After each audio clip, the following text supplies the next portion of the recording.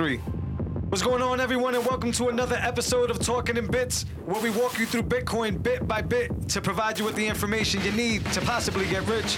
I'm half of the team here at Talking in Bits. Ben, what's going on, man? What is going on? Small little victories for us. This is episode 10, man. Episode 10. Congratulations. Thanks for you guys following along. To the last-time listeners, first-time listeners, thanks for showing us some love. Yeah, man. It's been fun. Yeah, definitely, man. A learning experience for sure. Absolutely. Yeah. So we got a bunch of stuff to talk about. I want to talk about NFTs. We talked about it a little bit last week, but I kind of felt last week that we were like groupies of NFT. Like we were just so excited about people getting paid all this money. Insane amounts of money. Right. And whenever you see insane amounts of money, it kind of spikes you up and gets your interest. So, in the week since, you've seen some weird stuff. Not weird, but more on reasons why it's not good and longevity. Yeah. And I want to talk a little bit about that. Yeah. All right. So I don't know how these things are going to retain their value after 10 years. So when we talk about the non-digital version of this, the analog version of this, we talk about like buying a painting, right? And then that painting sits around for years and years. And it basically, builds value, inflates in value, and it holds your value and it stores your value, all that good stuff. This is the digital version of that. Yeah. How do I know in 10 years that my 16-bit kitty... It's speculation. So, I don't want to hear that, man. We grew up on holographic Charizards. Yeah. And if they could have been like, hey, you're going to have one of 20 of these in a digital format on your Game Boy back when we were younger, right? Yeah. Would that be worth, more than what we paid for it now? Like, right.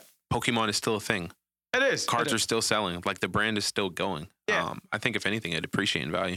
But this is my thing. In that same example, how much would you pay for a cartridge of, like, Pokemon Red or Blue? Well, the average, like, those huge sales that we're seeing, those are super wealthy people. Those are people who woke up this year and they're, like, 50 million in a Bitcoin balance. Yeah. And they're just celebrating, man. It's crazy. For real. Because who's going to pay $600,000 for that 16-bit kitty? That's my thing. And that's why I was excited about it. Yeah. And then I keep hearing that. Like, there's not enough long-term data on this thing, on NFTs as a whole. Yeah. But then we get into, like, Kings of Leon, which is a band. They're going to be the first band, I guess, officially to drop an album as an NFT. So, and I got to stop myself. Sometimes I think NFC, NFTs. But so in this situation, I think it's a great idea. Absolutely. On music. And we talked a little bit about it. Yeah, it gives creators power. Right. They're able to deal directly with their audience. Yeah. See you later, labels. Like it cuts out the middleman. Bitcoin cuts out the banks, and NFTs cut out the middlemen of the music industry. Yeah. So it's going to be exciting to see the space kind of explode. Like we talked about it before. Nipsey had created an album or mixtape, and he sold X amount of copies for a really expensive price. Right. So it's that idea, but now on blockchain. Well, my thing is why would I go to an NFT to do it when, all right, in the same Kings of Leon example. Yep. They could go and on their website and do something like a BTC pay server and get paid for their album in Bitcoin. So am I missing what's the difference between just doing that and making an NFT? Is it that I didn't read the Rolling Stones article. I think it was a Rolling Stones article. I don't know if they're making it like they would have to make it like a certain amount, like exclusive for this to matter. Yep. Would you agree with that? Yeah, from what I'm seeing. Okay. It's limited copies. So it could be the equivalent of Drake saying, hey, I got these 20 tracks. You're only going to be able to get them on whatever. The NFT. Yeah. Okay. Yeah. And that's built off Ethereum, but I keep hearing people saying that it's as easy as a Bitcoin core developer like doing the same thing over here. But right now it's on Ethereum. I think it's crazy. As for the future of NFTs, I just think there's not enough data. Yeah. I think you're right. I think these prices are going to eventually go away because it's going to get saturated like a lot of things. And I don't know. In that same Pokemon example, I would not go out and spend like $10K, let's say, on a cartridge of, Pokemon Red or Blue. Yeah. So it didn't age well in that example. Yeah. But you're right. A Charizard, on the other hand, for some reason, I'll probably pay a little commands people's wallets. Yeah. Right. But it's just, all right. Yeah, we got to get some time on this because that's the thing about, there's not enough information. There's a trader that I follow. Pokemon cards are still trading at like a really expensive price. If you have like a premium set from back then, like this dude, I think Logan Paul was involved with some stuff recently with Pokemon. Okay. And trading like decks or whatever. But yeah, man, it's retained value. So if they get into NFTs, I'd probably buy one. Yeah.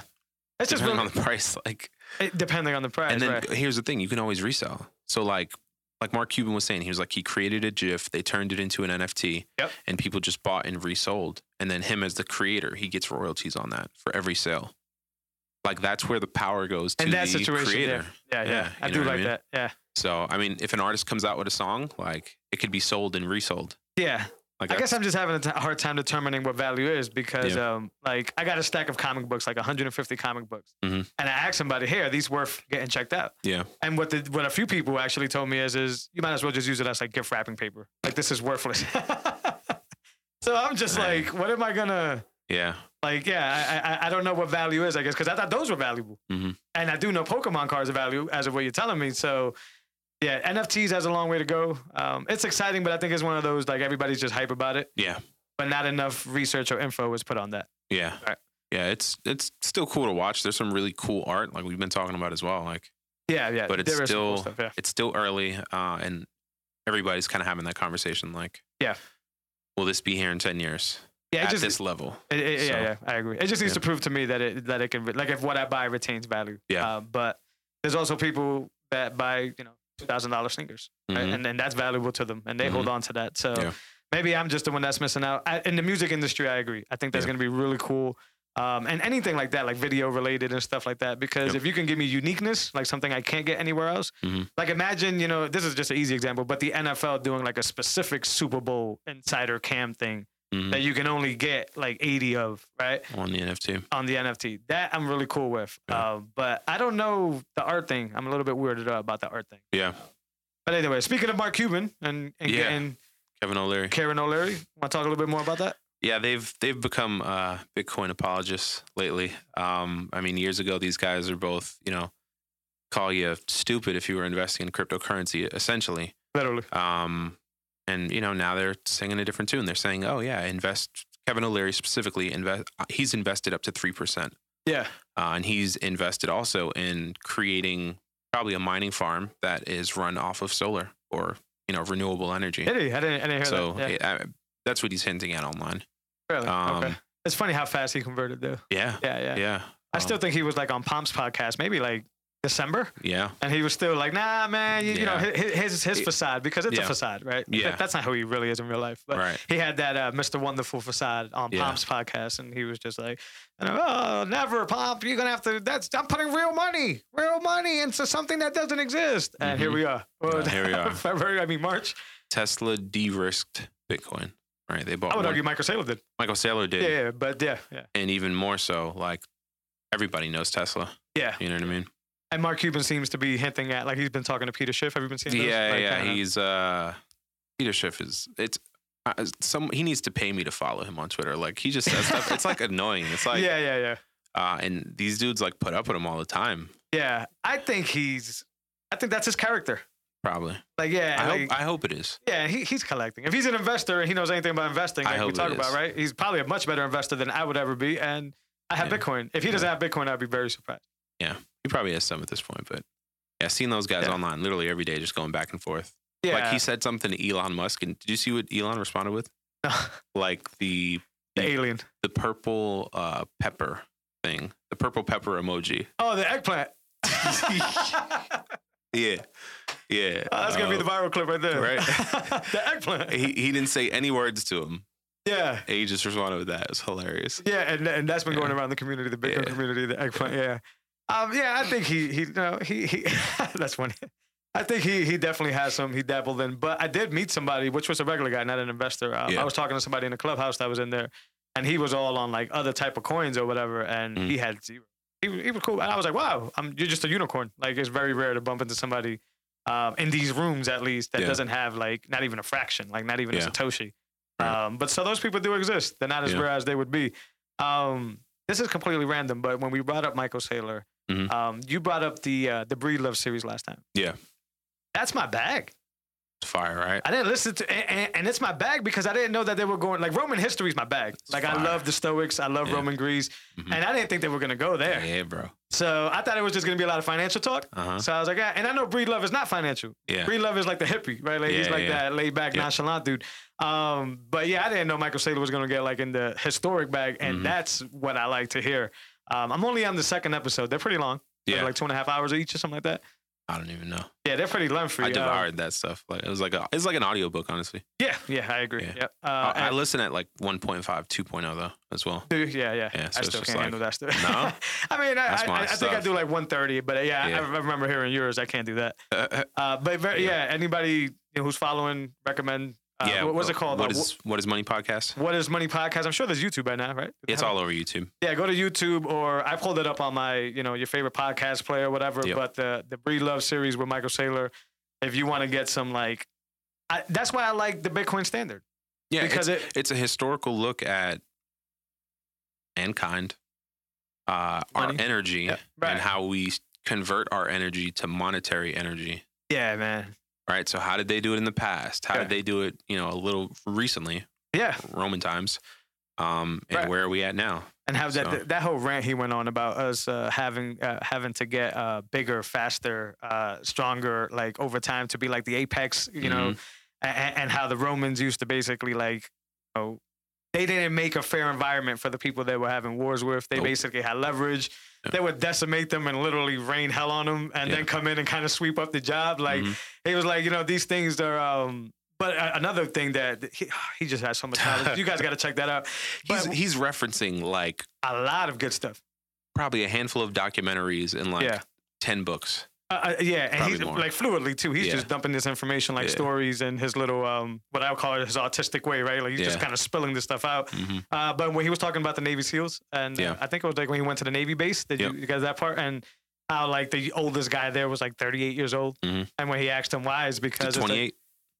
I think the sub guy was 28, and then like the oldest guy on the boat was like 40 or whatever. And when he asked why, it was because we have to replace with new over time. And I thought that was incredible too. Yeah. A lot of knowledge there, and I'm not even done. What is it, 9 episodes? I think it's 9 episodes, yeah.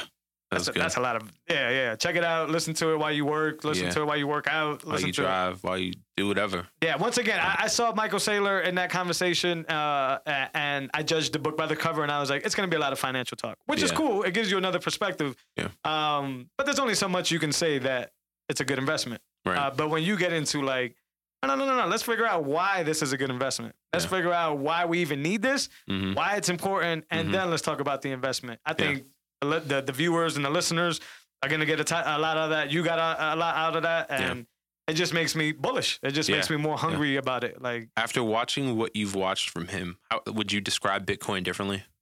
From Saylor or Breed Love? From like a month ago or something like. From Saylor specifically? Or? Yeah, like after watching the Saylor series with him or what you have. I have a completely different... I mean, I've seen some of his CNN like stuff like that. And he does kind of try to get historical, but there's always the correspondent that'll just knock him off, like block him and be like, oh, start asking dumb questions or whatever. Yeah. This one, it was like he was allowed to banter. Like he was like, Breed Love just got out the way, dropped the question, and let him kind of go at it. Yeah. But I see him as a philosopher investor. Right? Yeah. Like this is the guy that is not in this because he's making a killing. Yeah, let's be honest here. Absolutely. So that's and he speaks on that, like why it's a good treasury reserve asset. But I liked how he said, for the colloquial, regular way of saying it, it's HODL. And then for like the CEO entrepreneur is let's put this treasury asset on our sheet or whatever. But it's the same concept as we want to buy this. And a guy that is very knowledgeable in both arenas. He's super knowledgeable. Dangerous guy. And not in a bad way. Dangerous. Like, he's already shown what he can do for Bitcoin, and he hasn't even stopped. I don't even think he scratched the surface yet. Yeah, man. So we're still early. I see him different. I see him different. And not that I saw him bad to begin with, but when I think CEO, MicroStrategy, talking to CEOs, I think just a lot of numbers talk. Like in my mind, I'm just like, that's interesting. You know me. I like the philosophy of Bitcoin, the tech. But he's just knowledgeable in both arenas. Yeah. So you can listen to him for a while and not get bored. Like, man. I can't imagine what the other 7 episodes have or whatever. Yeah. I did want to bring that up and back to the tech of Bitcoin and why we're so bullish on it for many reasons. Security has gotten a new uplift. I haven't read much on this, but there's an I2P, which is another anonymous layer on top of Bitcoin. That just help with you being anonymous when transacting. I think the Bitcoin core developers are really big on this, like not being able to have your identity traced back, which is, again, this is why this is needed. But this is just another way of them doing it, another layer to do that. I don't know if you've heard of CoinJoin. No. Yeah. CoinJoin is not a security protocol, but it's a way to kind of mesh your coins with somebody else's, but you still end up with your coins. But on a system level, like if somebody were to look at that transaction, it's just a mesh of a lot of people's Bitcoins. Hence, CoinJoin. But you don't. I could be wrong on this. You don't lose any money. Fire. Yeah, so you could get together with, I believe, a group of people, a group of signers. Yeah. You could CoinJoin, or a service that you could CoinJoin, and they basically take care of that for you. They'll group it in a bunch of anonymous crypto, right? Yeah. And that sounds very basic. I'm sure this is, again, if somebody knows about this stuff, please reach out to us. Let's talk. But that's what I got from CoinJoin. That's what I got from I2P, which is a new layer. And what that just tells me is we're early, right? Just to hence that. Like, these guys are still working. I heard somebody say in a Clubhouse earlier that they were talking Lightning specifically, but this is really cool what they were bringing this up. It gets to the point eventually where people are not going to need to learn all the intricacies of Lightning or any of this stuff. Yeah. Because, we know we need to use a sink in a toilet, but we don't necessarily know how the plumbing works. We don't know how the water's rutted. We don't know any of that stuff, but we still use it. We know we need to use it. So I think Bitcoin is so early that right now most of the stuff is technical. But it gets to the point eventually where all this stuff would just be seamless, and the average person won't have to worry about how their Lightning transaction works. Yeah. And again, when Apple eventually gives you your phone with a Bitcoin wallet, they'll make it easy. Them or someone like them is going to make Lightning easy. You know what I mean? Like eventually it'll all get easier. Jack Mallers, like what he's doing with Lightning, doing that with Strike, on the background, and that's only possible because of Lightning and the Bitcoin network. Yeah, but I agree with you. As soon as these companies, I think that that Jack Dorsey, was it the Square Bank opened up? Yeah, I think they're going to incorporate Lightning. Probably. I think I hinted in one of the episodes before where I don't know if business wise he would want to crush a Strike and like kind of take their business plan. But I think it's only a matter of time. I mean, you're going to have competition. And you're going to be able to do the Twitter thing where you could like pay people to Twitter. I don't know about you. Before we go forward, I haven't met a person that I would pay for their tweets. Yeah. Now, that doesn't mean that the information now can't change and adapt to make me enticed more. But if you tell me right now, if anybody charges me like whatever, $1, whatever, I'm probably not going to do it. Yeah. But that's why I think Square is going to open up Lightning, because how are you going to handle all these dollar transactions? Yeah. All these small transactions. Or is it going to be like a minimum? You can only sign up, follow the person for like. Yeah. And I think if they open Lightning up, do what Jack Mallers is doing, which is basically convert dollars and Bitcoin in the background. Yeah.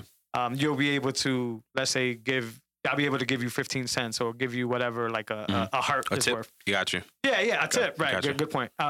Give you a tip, and then Twitter as a company, but Square as the backing company that's handling that can do that a lot easier than just having to transfer $1 or 15 cents. You know how expensive that's going to be on a banking level? Yeah.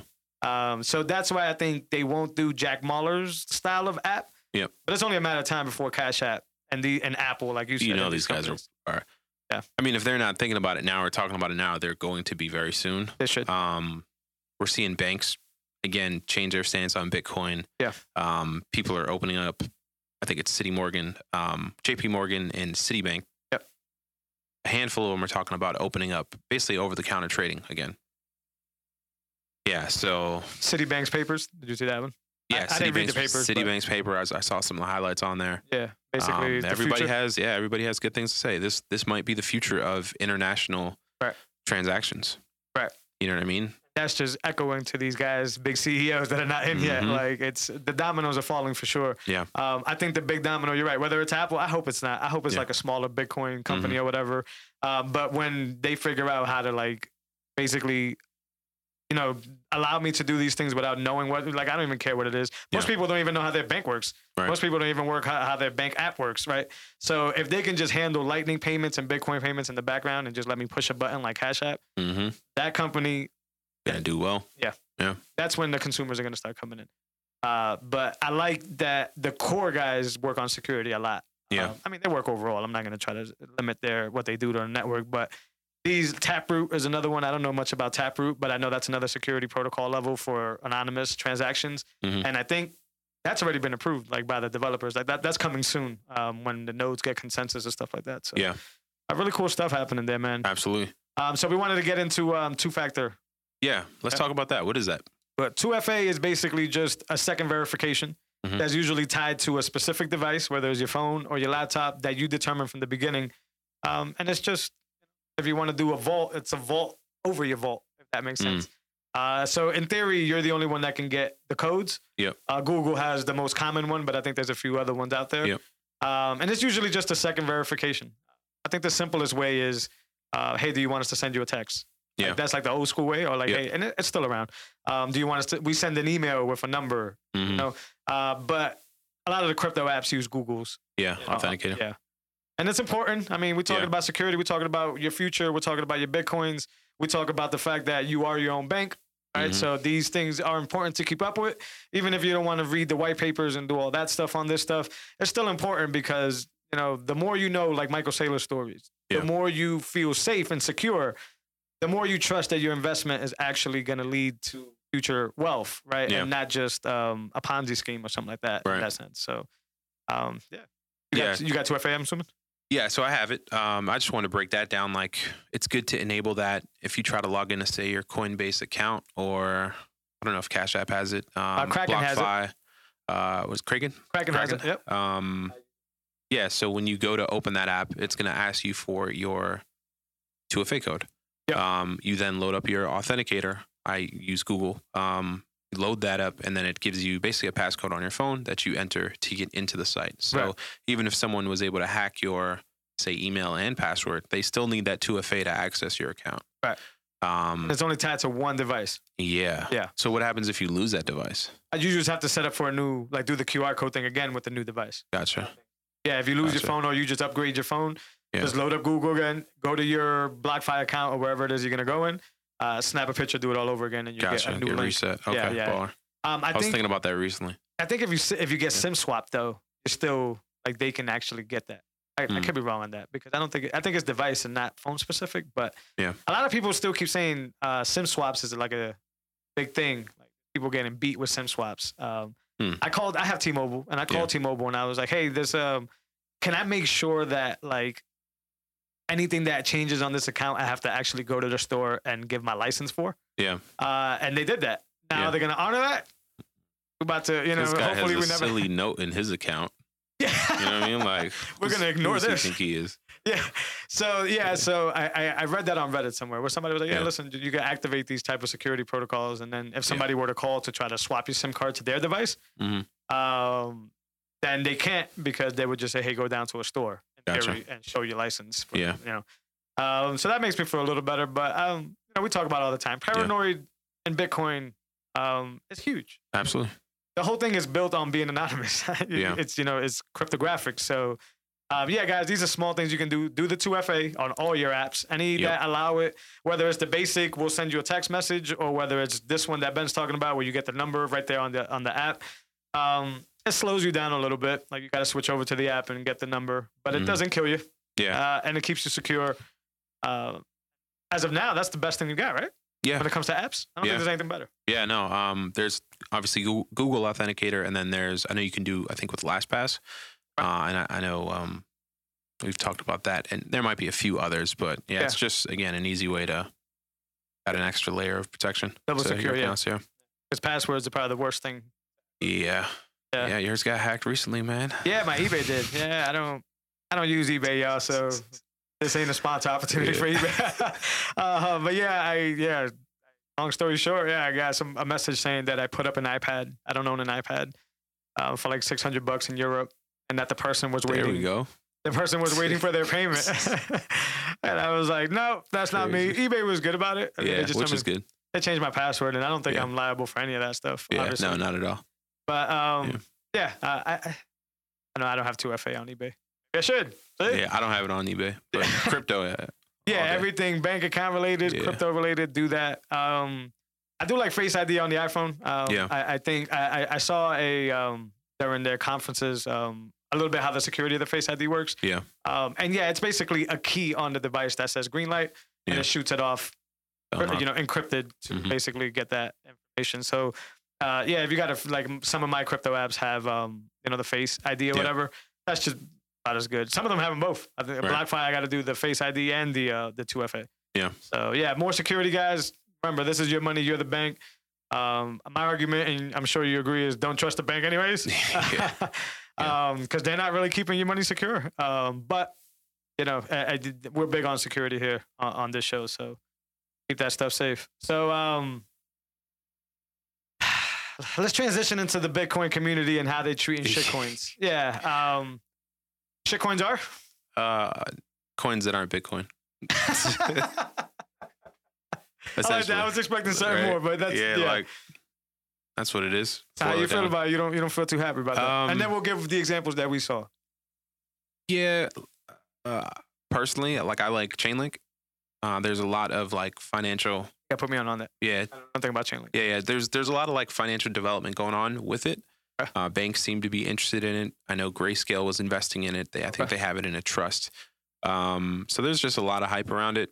Is it going to perform well? I don't know. I mean, it's up. You know, last March it was $3. Now it's $30. So I've been buying since. So yeah, that's one of like my biggest holdings. But these people would call them shitcoins. And so like, you know, on Twitter there's the back and forth of, you know, it's almost like Bitcoin purists, and then there's crypto folks who kind of do both, and it's weird. And then like, you know, if you're going to talk sideways, like, don't do that. Yeah. You know what I mean? You might see me in Miami at Blockchain Miami, you know, at the event. Like I might bump into you in person. You know what I mean? Like don't talk sideways. It's gonna be internet. Awkward. Yeah. I haven't gotten nobody to talk sideways, but I just buy Bitcoin. But I also don't shit on shitcoins. Yeah.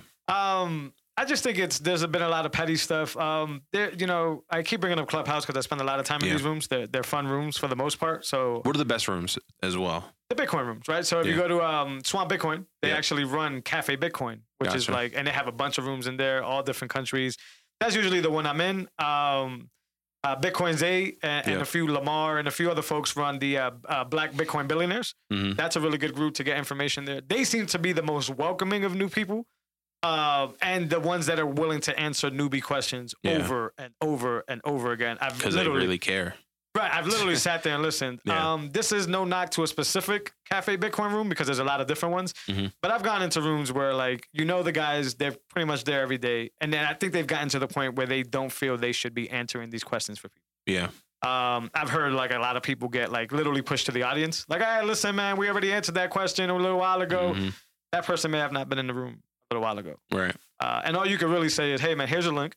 Right? And you could go check out. Or hey, go to Swan Bitcoin, type that in. Oh, well, be helpful. I will add, because we're fans of Swan Bitcoin. Yeah. These groups are not necessarily run by Swan Bitcoin employees. Gotcha. Like they collaborate with Corey, I believe, and then they could get rooms where they could talk. Yeah. And they're popular. Bitcoin scene is always in there. There's a bunch of people that are always in those rooms. So I don't want this to seem like they're all bad, but yeah, there's those rooms where, you know, they just don't have the same attitude towards new people. Yeah. And some people are trying to invest, trying to get this information. And I'm disappointed in that shitcoin questions literally can't get brought up. Yeah. And I that's very cultish. I mean, it's just, and a lot of the people are not even asking them if they should invest in shitcoins, quote unquote. Mm. They're just asking relation to Bitcoin to their specific coin, whether it's Ether, whether it's whatever. And the dudes are still jumping all over them. Yeah. Get out of here with that stuff or whatever. Shame on the community. Well, at least those few. I don't think that's a whole thing. But I have seen this shitcoin problem. I don't buy any of the other coins, but I wouldn't trash anybody who buys the other coin. Yeah, that's what I was saying. Everybody has their own strategy. So, like, if I know a non-Bitcoin coin is going to do well in the next few months, I'm going to take advantage of it, and then I'm going to cash out and buy more Bitcoin. Yeah, you know what I mean? Take profits. So, yeah, I have no problem with it. I don't. Now, do you think the argument for them is, because I've heard a few? Do you think the argument for them is that they just want people to keep putting their money in Bitcoin, or do you think their argument is a technological argument? Like, yo, that's just trash technology. I think they really think it's trash. Yeah. Because I've heard a lot of smart dudes. Yeah, no, I think they literally think it's trash. I mean, we talked about that story where. So are they right? There was a top 100 cryptocurrency. Yeah. And someone stole everybody's coin of it. Yeah. You know what I mean? Like, I think they really think it's trash. Yeah. And a waste of money. Do you think they're right? Again, Chainlink and other coins, like, they have real world access and like capabilities to like solve real problems. Yeah. So like obviously there's going to be Bitcoin and then there's going to be Strike. Do you think Strike eventually makes their own coin? The way an exchange makes their coin, like the Binance coin? Yeah. You know what I mean? Like, sure, honestly, yeah. I've heard like a lot of the Bitcoin developers in these rooms as well, basically just lay it out. Like, it's not because X, Y, Z, right? Yeah. It's because this is not a workable system. It's not a functional system. Right. And to me, I'm under the belief that these coins do have real world use, and there can't just be one technology. There can be many technologies, right?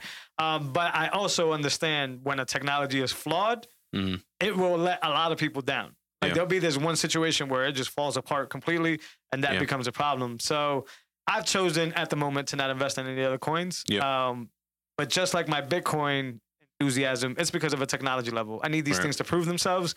I need these things to give me the comfort, the security that my Bitcoin does. Now, if income increases or if things change and I got a little extra change to spend, I agree with you. I agree you should maximize these things. You should scrape off of them. Matter of fact, I made a few $100s scraping Ethereum earlier a few months ago. And they all went into Bitcoin. Yeah. So it definitely has its use case. But I think some of these guys are just like, if they buy, my value goes up. Stop spending your money on the other coins. Keep putting it in Bitcoin. Some of these guys. I'm not saying that's the philosophy. Yeah, maybe. And I've just heard some weird. I hope that changes. I don't know. I don't know why the Black Bitcoin billionaires room is different, but you're right. Yeah. It just seems like they care about onboarding people to Bitcoin. Yeah. And those clubhouse rooms on the Cafe Bitcoin. Yeah. It just gotta like make it clear in the headline, like no newbies allowed. Or something like that, right? Like just because you could change the headline title at the room title. So be specific if you don't want the questions. Yeah. Some of them say lightning specific. We're talking about some of the Bitcoin core developers talk about the tech. Yeah. But I've seen some nasty dudes. Arguing back and forth. I don't ask that stuff. Get out of here with your shitcoin terminology and all. And I'm just like, I leave those rooms. Yeah, man. You just lost on that one. That's not what we're here for. But yeah, if y'all listening, the attitude in the Bitcoin community, if you're new to Bitcoin, just go find somewhere else. You'll get information, whether it's this podcast, wherever you go. And if you're, experienced in Bitcoin, have patience for the new people. You were new at one point too. Right. And investment requires a lot of trust. And for a lot of us growing up, trust was not a thing, right? And if you can't trust, you can't invest because a lot of it's a gamble. It is a gamble completely by definition. So, some of these people just need to get warmed up. People just need to understand what it is. And some take longer than others to figure out what that is. I still got people telling me that they have no interest in Bitcoin. Yeah. Ooh. Yeah, bro. I'll be here telling you the price every time. I've seen people on my timeline. Some stop trying to sell me Bitcoin. Really? And I haven't seen that. Okay. I know for what reason. I don't know. Like directed to you, or you just snooped in? No. Okay. I was like, yeah, geez. no. A little animosity. No, on their own wall. They said they took like a few calls from friends, and I wouldn't be calling people. Yeah. I don't know why your friends are calling you. Listen, I'll send you a link. Yeah, I get no benefit if y'all buy Bitcoin or not. Yeah. There's the arguments to be made more from me. Right. I mean, what do you want me to say? But I do think that if people inform themselves. Yeah. This is life-changing, right? This is one of those things. I mean, compare Bitcoin returns to gold. Yeah. Right? Stock market, NASDAQ, S&P. Right. Like, real estate market, it outperforms. Did you see that they found, I forgot, somewhere in Africa. They found like more gold? I saw the video. Bro. It was wild, bro. It was wild, but they weren't beefing, though. Everybody was kind of... Not yet. Damn, they was like... That was intense. So that goes back to the argument. Yeah. It's technically unlimited amount of gold. Yeah. I mean, you keep finding this stuff. I seen somebody comment that's from that area that was like, yeah, listen, our mountains are filled with diamonds and gold. So it's like, this is the most valuable land, right? Like around. So when we talk about scarcity and we talk about these things that, if there's only a fixed amount, it makes it, more, valuable if you own a piece of it, land, all that good stuff. Yeah.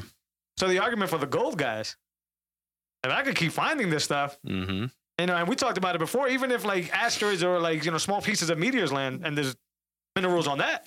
Gold isn't soaring right now, and it has a $9 trillion head start against Bitcoin. Yeah. You follow me? Right? Yeah. Because it has a bigger market cap. Right.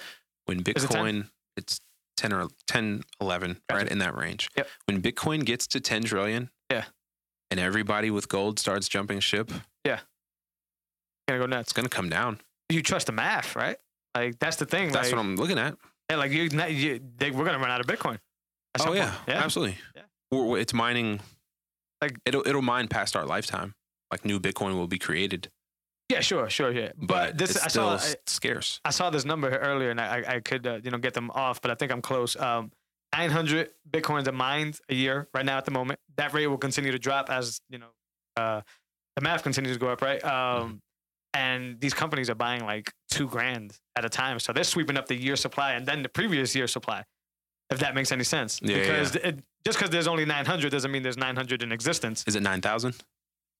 I think it's 900, dude. Is it 900 whole coins? Yeah, and I could be wrong on the math, but either way, the point that I'm trying to make is that these CEOs now are buying more than the year supply that can be mined. Mm-hmm. So it's just going to bottleneck everything, and it's going to make it really. Yeah, I think Grayscale had bought the majority of the Litecoin that was created like last month. Do you know if Litecoin has a end cap?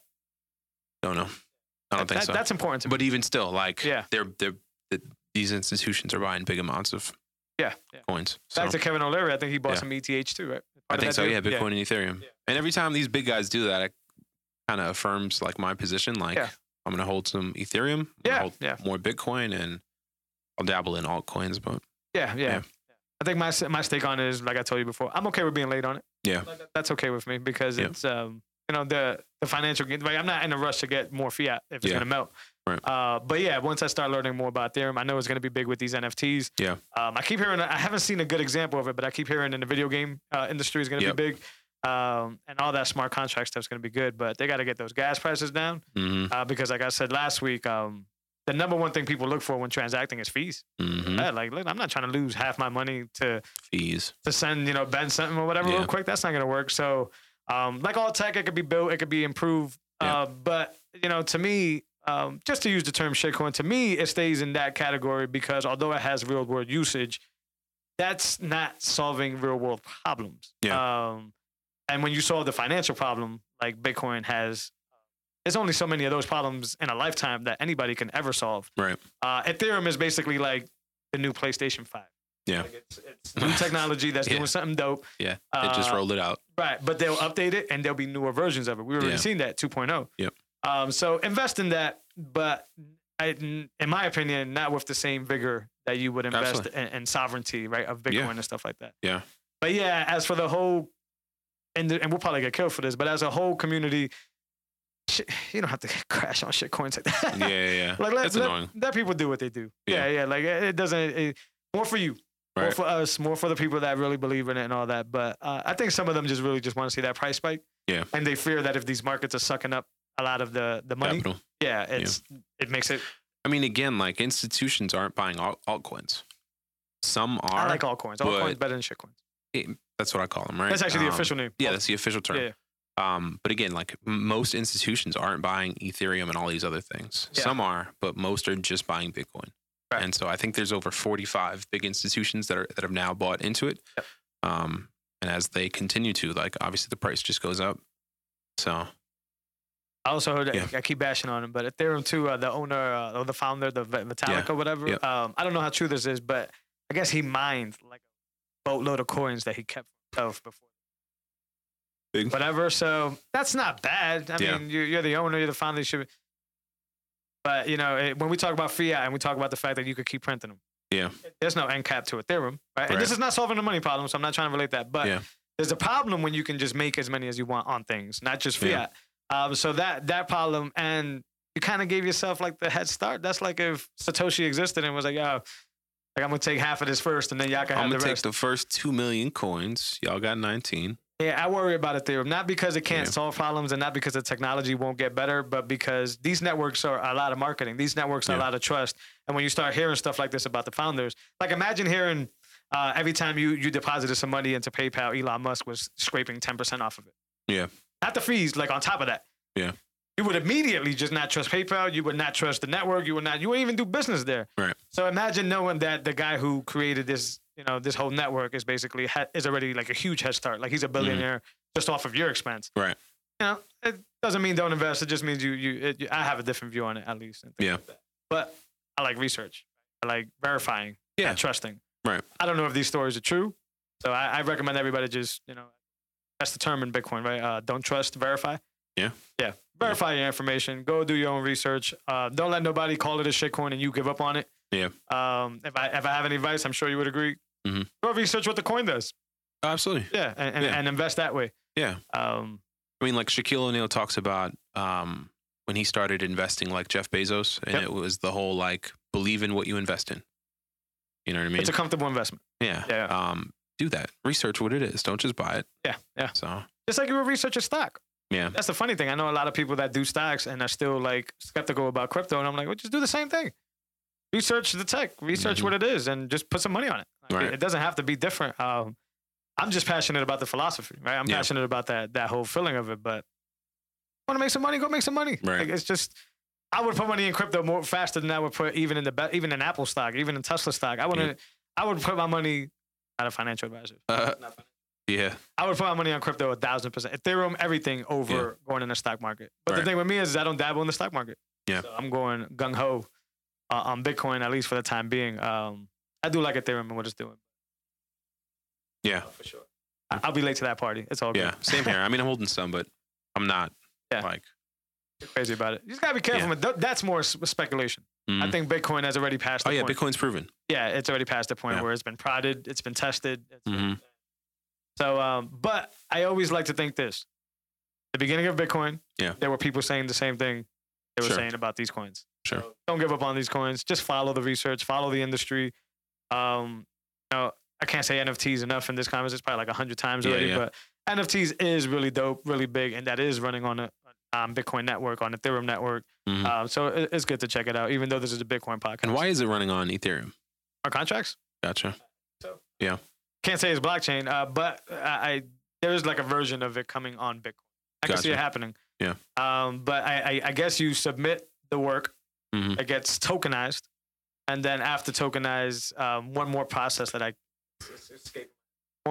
happens after this, and then that's what makes it valuable. That second step. Yeah. But you can't do the second step without the first step. I was reading something about the NFTs earlier. It's cool stuff, but if I'm gonna pay $60,000 for something, like if I go and buy like a rare painting, I know it's rare, so I know my value there. I don't know how you can justify a lot of this stuff that I'm seeing. Yeah. Besides hype. 16-bit cats, 16-bit people. And I know rich people live a different lifestyle. I mean, but is that the equivalent of like the Bitcoin filthy rich people? Like they'll keep that value up there?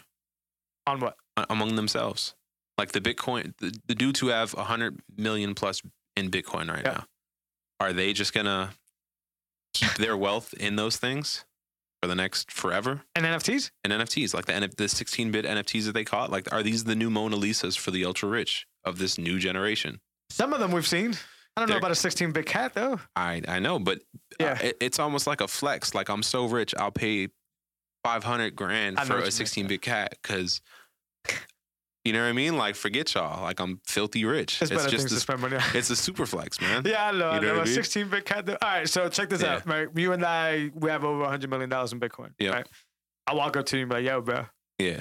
Check out what I bought last night. And I turn my phone around. Yeah. And you see a 16-bit cat. And you say you spent $500 for it. You hyped? I mean, it depends how you view your money. You know what I mean? Like, what's $500K to $100 million? No, obviously. What's the percentage? Obviously, if I bought it, I'm hyped. Are you hyped though? Oh, I'm hyped for you. No. Yeah. Why not?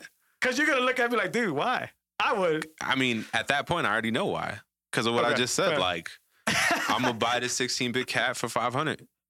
And it's going to hold its value because the new wave of filthy rich Bitcoiners. I gotta ask somebody in these rooms. Yeah. Why does it hold this value? I guess that's what I gotta ask somebody. Is it because it's scarce? I think it's just a flex, man. It's scarce and it's a flex. Yeah, like what makes the blockchain give it value? Because I think that's the step. What tokenizing it, I guess is what they're saying. What makes that so valuable of a process? Mm-hmm. Is it sort of like Sailor gets out with Bitcoin, where it's like stored energy and all that stuff? Is that the concept, or? And kudos to the creators. I mean, I consider us creators. So, I want these avenues where we get rid of the labels and we get rid of the networks and social medias and all that stuff. Yeah. Yeah, what's the most expensive one you've seen? Seen a few million ones going up. Yeah, I can't remember the actual like picture itself. There's a few one that is like avatars like walking through rooms. Have you seen that? I've seen a few of those versions. Fire. I saw the one you sent me original, but I saw a few different ones too. It was like in a video game world. The guy was walking like it was a forest. It was different. But how does that retain value? Like, I could cut that up on the video real quick and send that to you. I know. What makes it better? The memes on Twitter are like, it's like a screenshotted picture of an NFT, and it's like, ooh, look what I got for free. You see what I'm saying? Yeah. Somebody has to explain to me why that's valuable. Yeah. What's up with we didn't bring them up, but the Top Shots. Yeah. What are they doing with they've done like 230 million in sales. And I think highlights? I believe so. And someone had tweeted that the like withdrawal limit is like $1,000 a day. Oh, wow. Yeah. So you have to do, I'm assuming you have to do the transaction on their I think it's on their network. And then you can't cash out? And then you're trapped in their network if you're trying to take your money out. Oh, so if you're a creator. From my understanding. You can't cash. I was thinking about the buyer's end, but from the creator's end. Yeah. If you just made $500K. It didn't get into the specifics. It just generally said a withdrawal limit of $1,000 per day. So they have to obviously address that if they're doing millions and millions of sales. How long will it take you to cash out $500K? Too long, bro. 500 days, right? 1,000? Too long. Yeah. Wow. It's gonna take like 2 years. It's gonna feel like 2 years. Yeah. No, bad idea. I mean, 50 days would only be 50 grand. That's what I mean. So it'd be like 500 days, right? Get out of here. So that's like 2.5 years. That's crazy. And I'm assuming they're flipping that in the background and maybe like lending it and getting some type of ridiculous. That's and then they'll try to tax you on the profits. Do you know if that's just them or like the whole NFT space? I don't know. I think it's just the NBA Top Shot. I haven't heard. I think on the NFT space, it's direct to your wallet. Okay. Yep. Yeah. So when you sign up at a spot, you probably have to enter your wallet, and then if you sell something, you get paid out. I think you pay the quote unquote gas up front. Tokenized. Yep. I think you have to pay that transaction up front. Yep. Whatever it may be. I didn't really hear, but I was listening to a few guys talk about it. Got to prove it tough, man. Yeah. Something really cool that I think you saw that I bumped into on Twitter. The solar panel thing. Did you see that? Yeah. Talk about that. What was that about? I did a little bit of research on their website. So I guess they had a lot of third world countries and stuff like that, and I think Africa was a highlight there. But basically, a school in Africa wants to take advantage of solar energy, sort of like Fundrise. So you pitch in. You own like a little piece of the panel or as much money as you put in panels, and they get cheaper energy and cleaner energy, and then they pay you out in your wallet. Fire. I'm like super interested. Yo, what are the returns on that? I don't know because the only person I saw post it had it blocked out, but they pay out monthly. And I went on their website and there was a project in Africa, and I did. I'm still having a hard time reading like the long Bitcoin 0.00. I'm getting better at it because I think it's just 1 decimal point away from a Satoshi. Mm-hmm. But anyways, I try to convert it and bring it into like Google or whatever to see how much it would be. Yeah. I think in this specific project, it was like $8. Gotcha. Like $8 to buy a small panel, I'm assuming, or maybe like a piece of a panel. Mm. So what if I put $150 here? Like, what's my return looking like? Yeah. So I am going to try to reach out to them and see. Not only do I think it's a fantastic cause, so it's sort of like a philanthropy if you think about it. That's fire. You're helping people get clean electricity. And getting rewarded in Bitcoin. Right.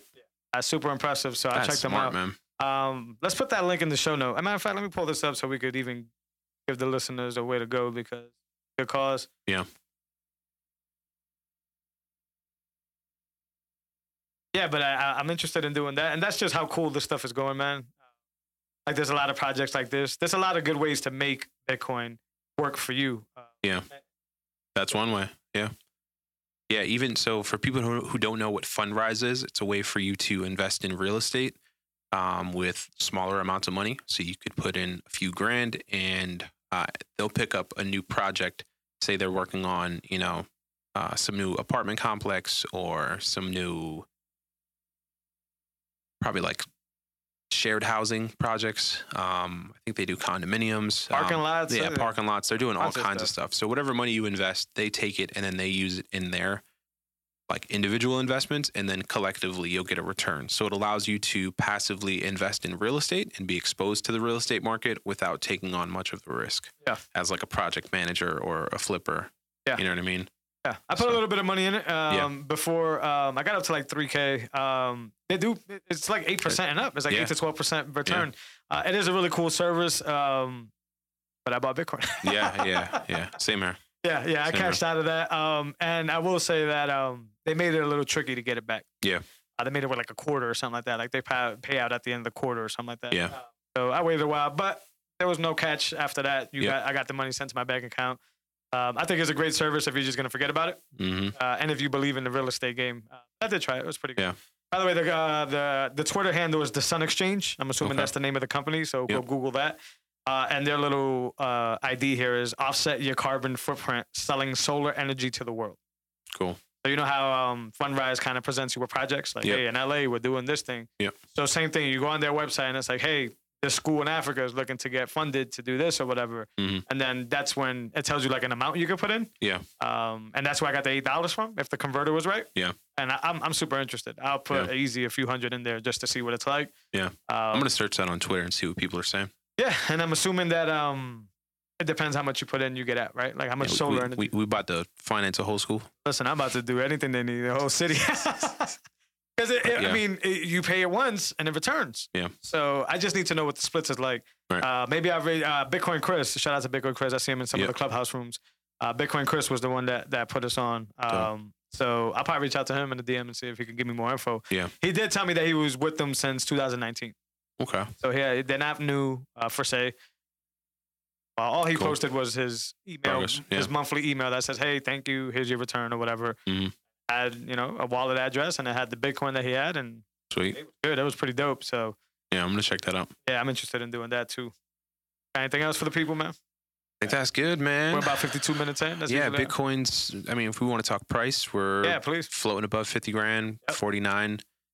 We dropped down to 45 range. Yeah. Michael Saylor picked up another large amount of Bitcoin. I'll let him buy y'all Bitcoin. I mean, he got a better price with his buying strategy than Square did when they bought 170 million. And he got more capital to play with. Square bought at 170 million. Yeah. But they bought in at like 51.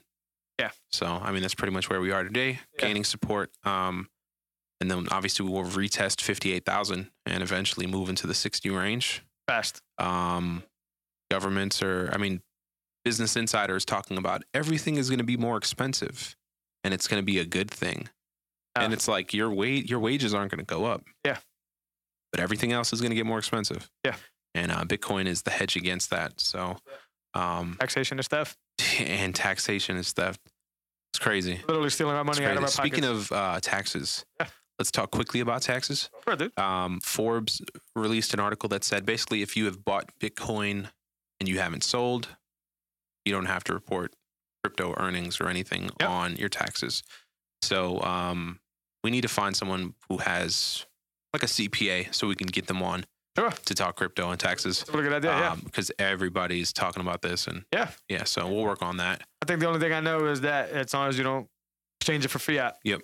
Yeah, you're good. You should be good. Yeah. Wallet to wallet. Again, if you really needed a loan, there are services that will loan you cash. Yeah. So I'm glad we brought this up. So correct me if I'm wrong on this though. We talk about scraping, altcoins into Bitcoin. I think that's a taxable event though. What? Converting is a taxable event. From what I've seen, yeah. So if it's address to address, same asset, not a taxable event, but one asset transferred to a different asset, I believe is. Like to a different exchange? No, just a different asset. Okay. Gotcha. Yeah. Like when we scrape, right? Yep. We're going to scrape into Bitcoin. Yep. We're turning one asset into a different asset. I think that's a taxable event. Yeah. But we should get a CPA. That's we should get a CPA just to walk through it. Hey, if y'all watching CPAs, plug them in. But let's talk about it. Episode 10 in the books, man. Episode 10, man. Appreciate it, man. We're going to keep it pushing. Yeah. Guys, let us know any information you want to know. Rate, share, and subscribe to shows so people can watch, people can listen. This is valuable information that could possibly change your life. As always, we appreciate y'all. See y'all next week. Peace. Later.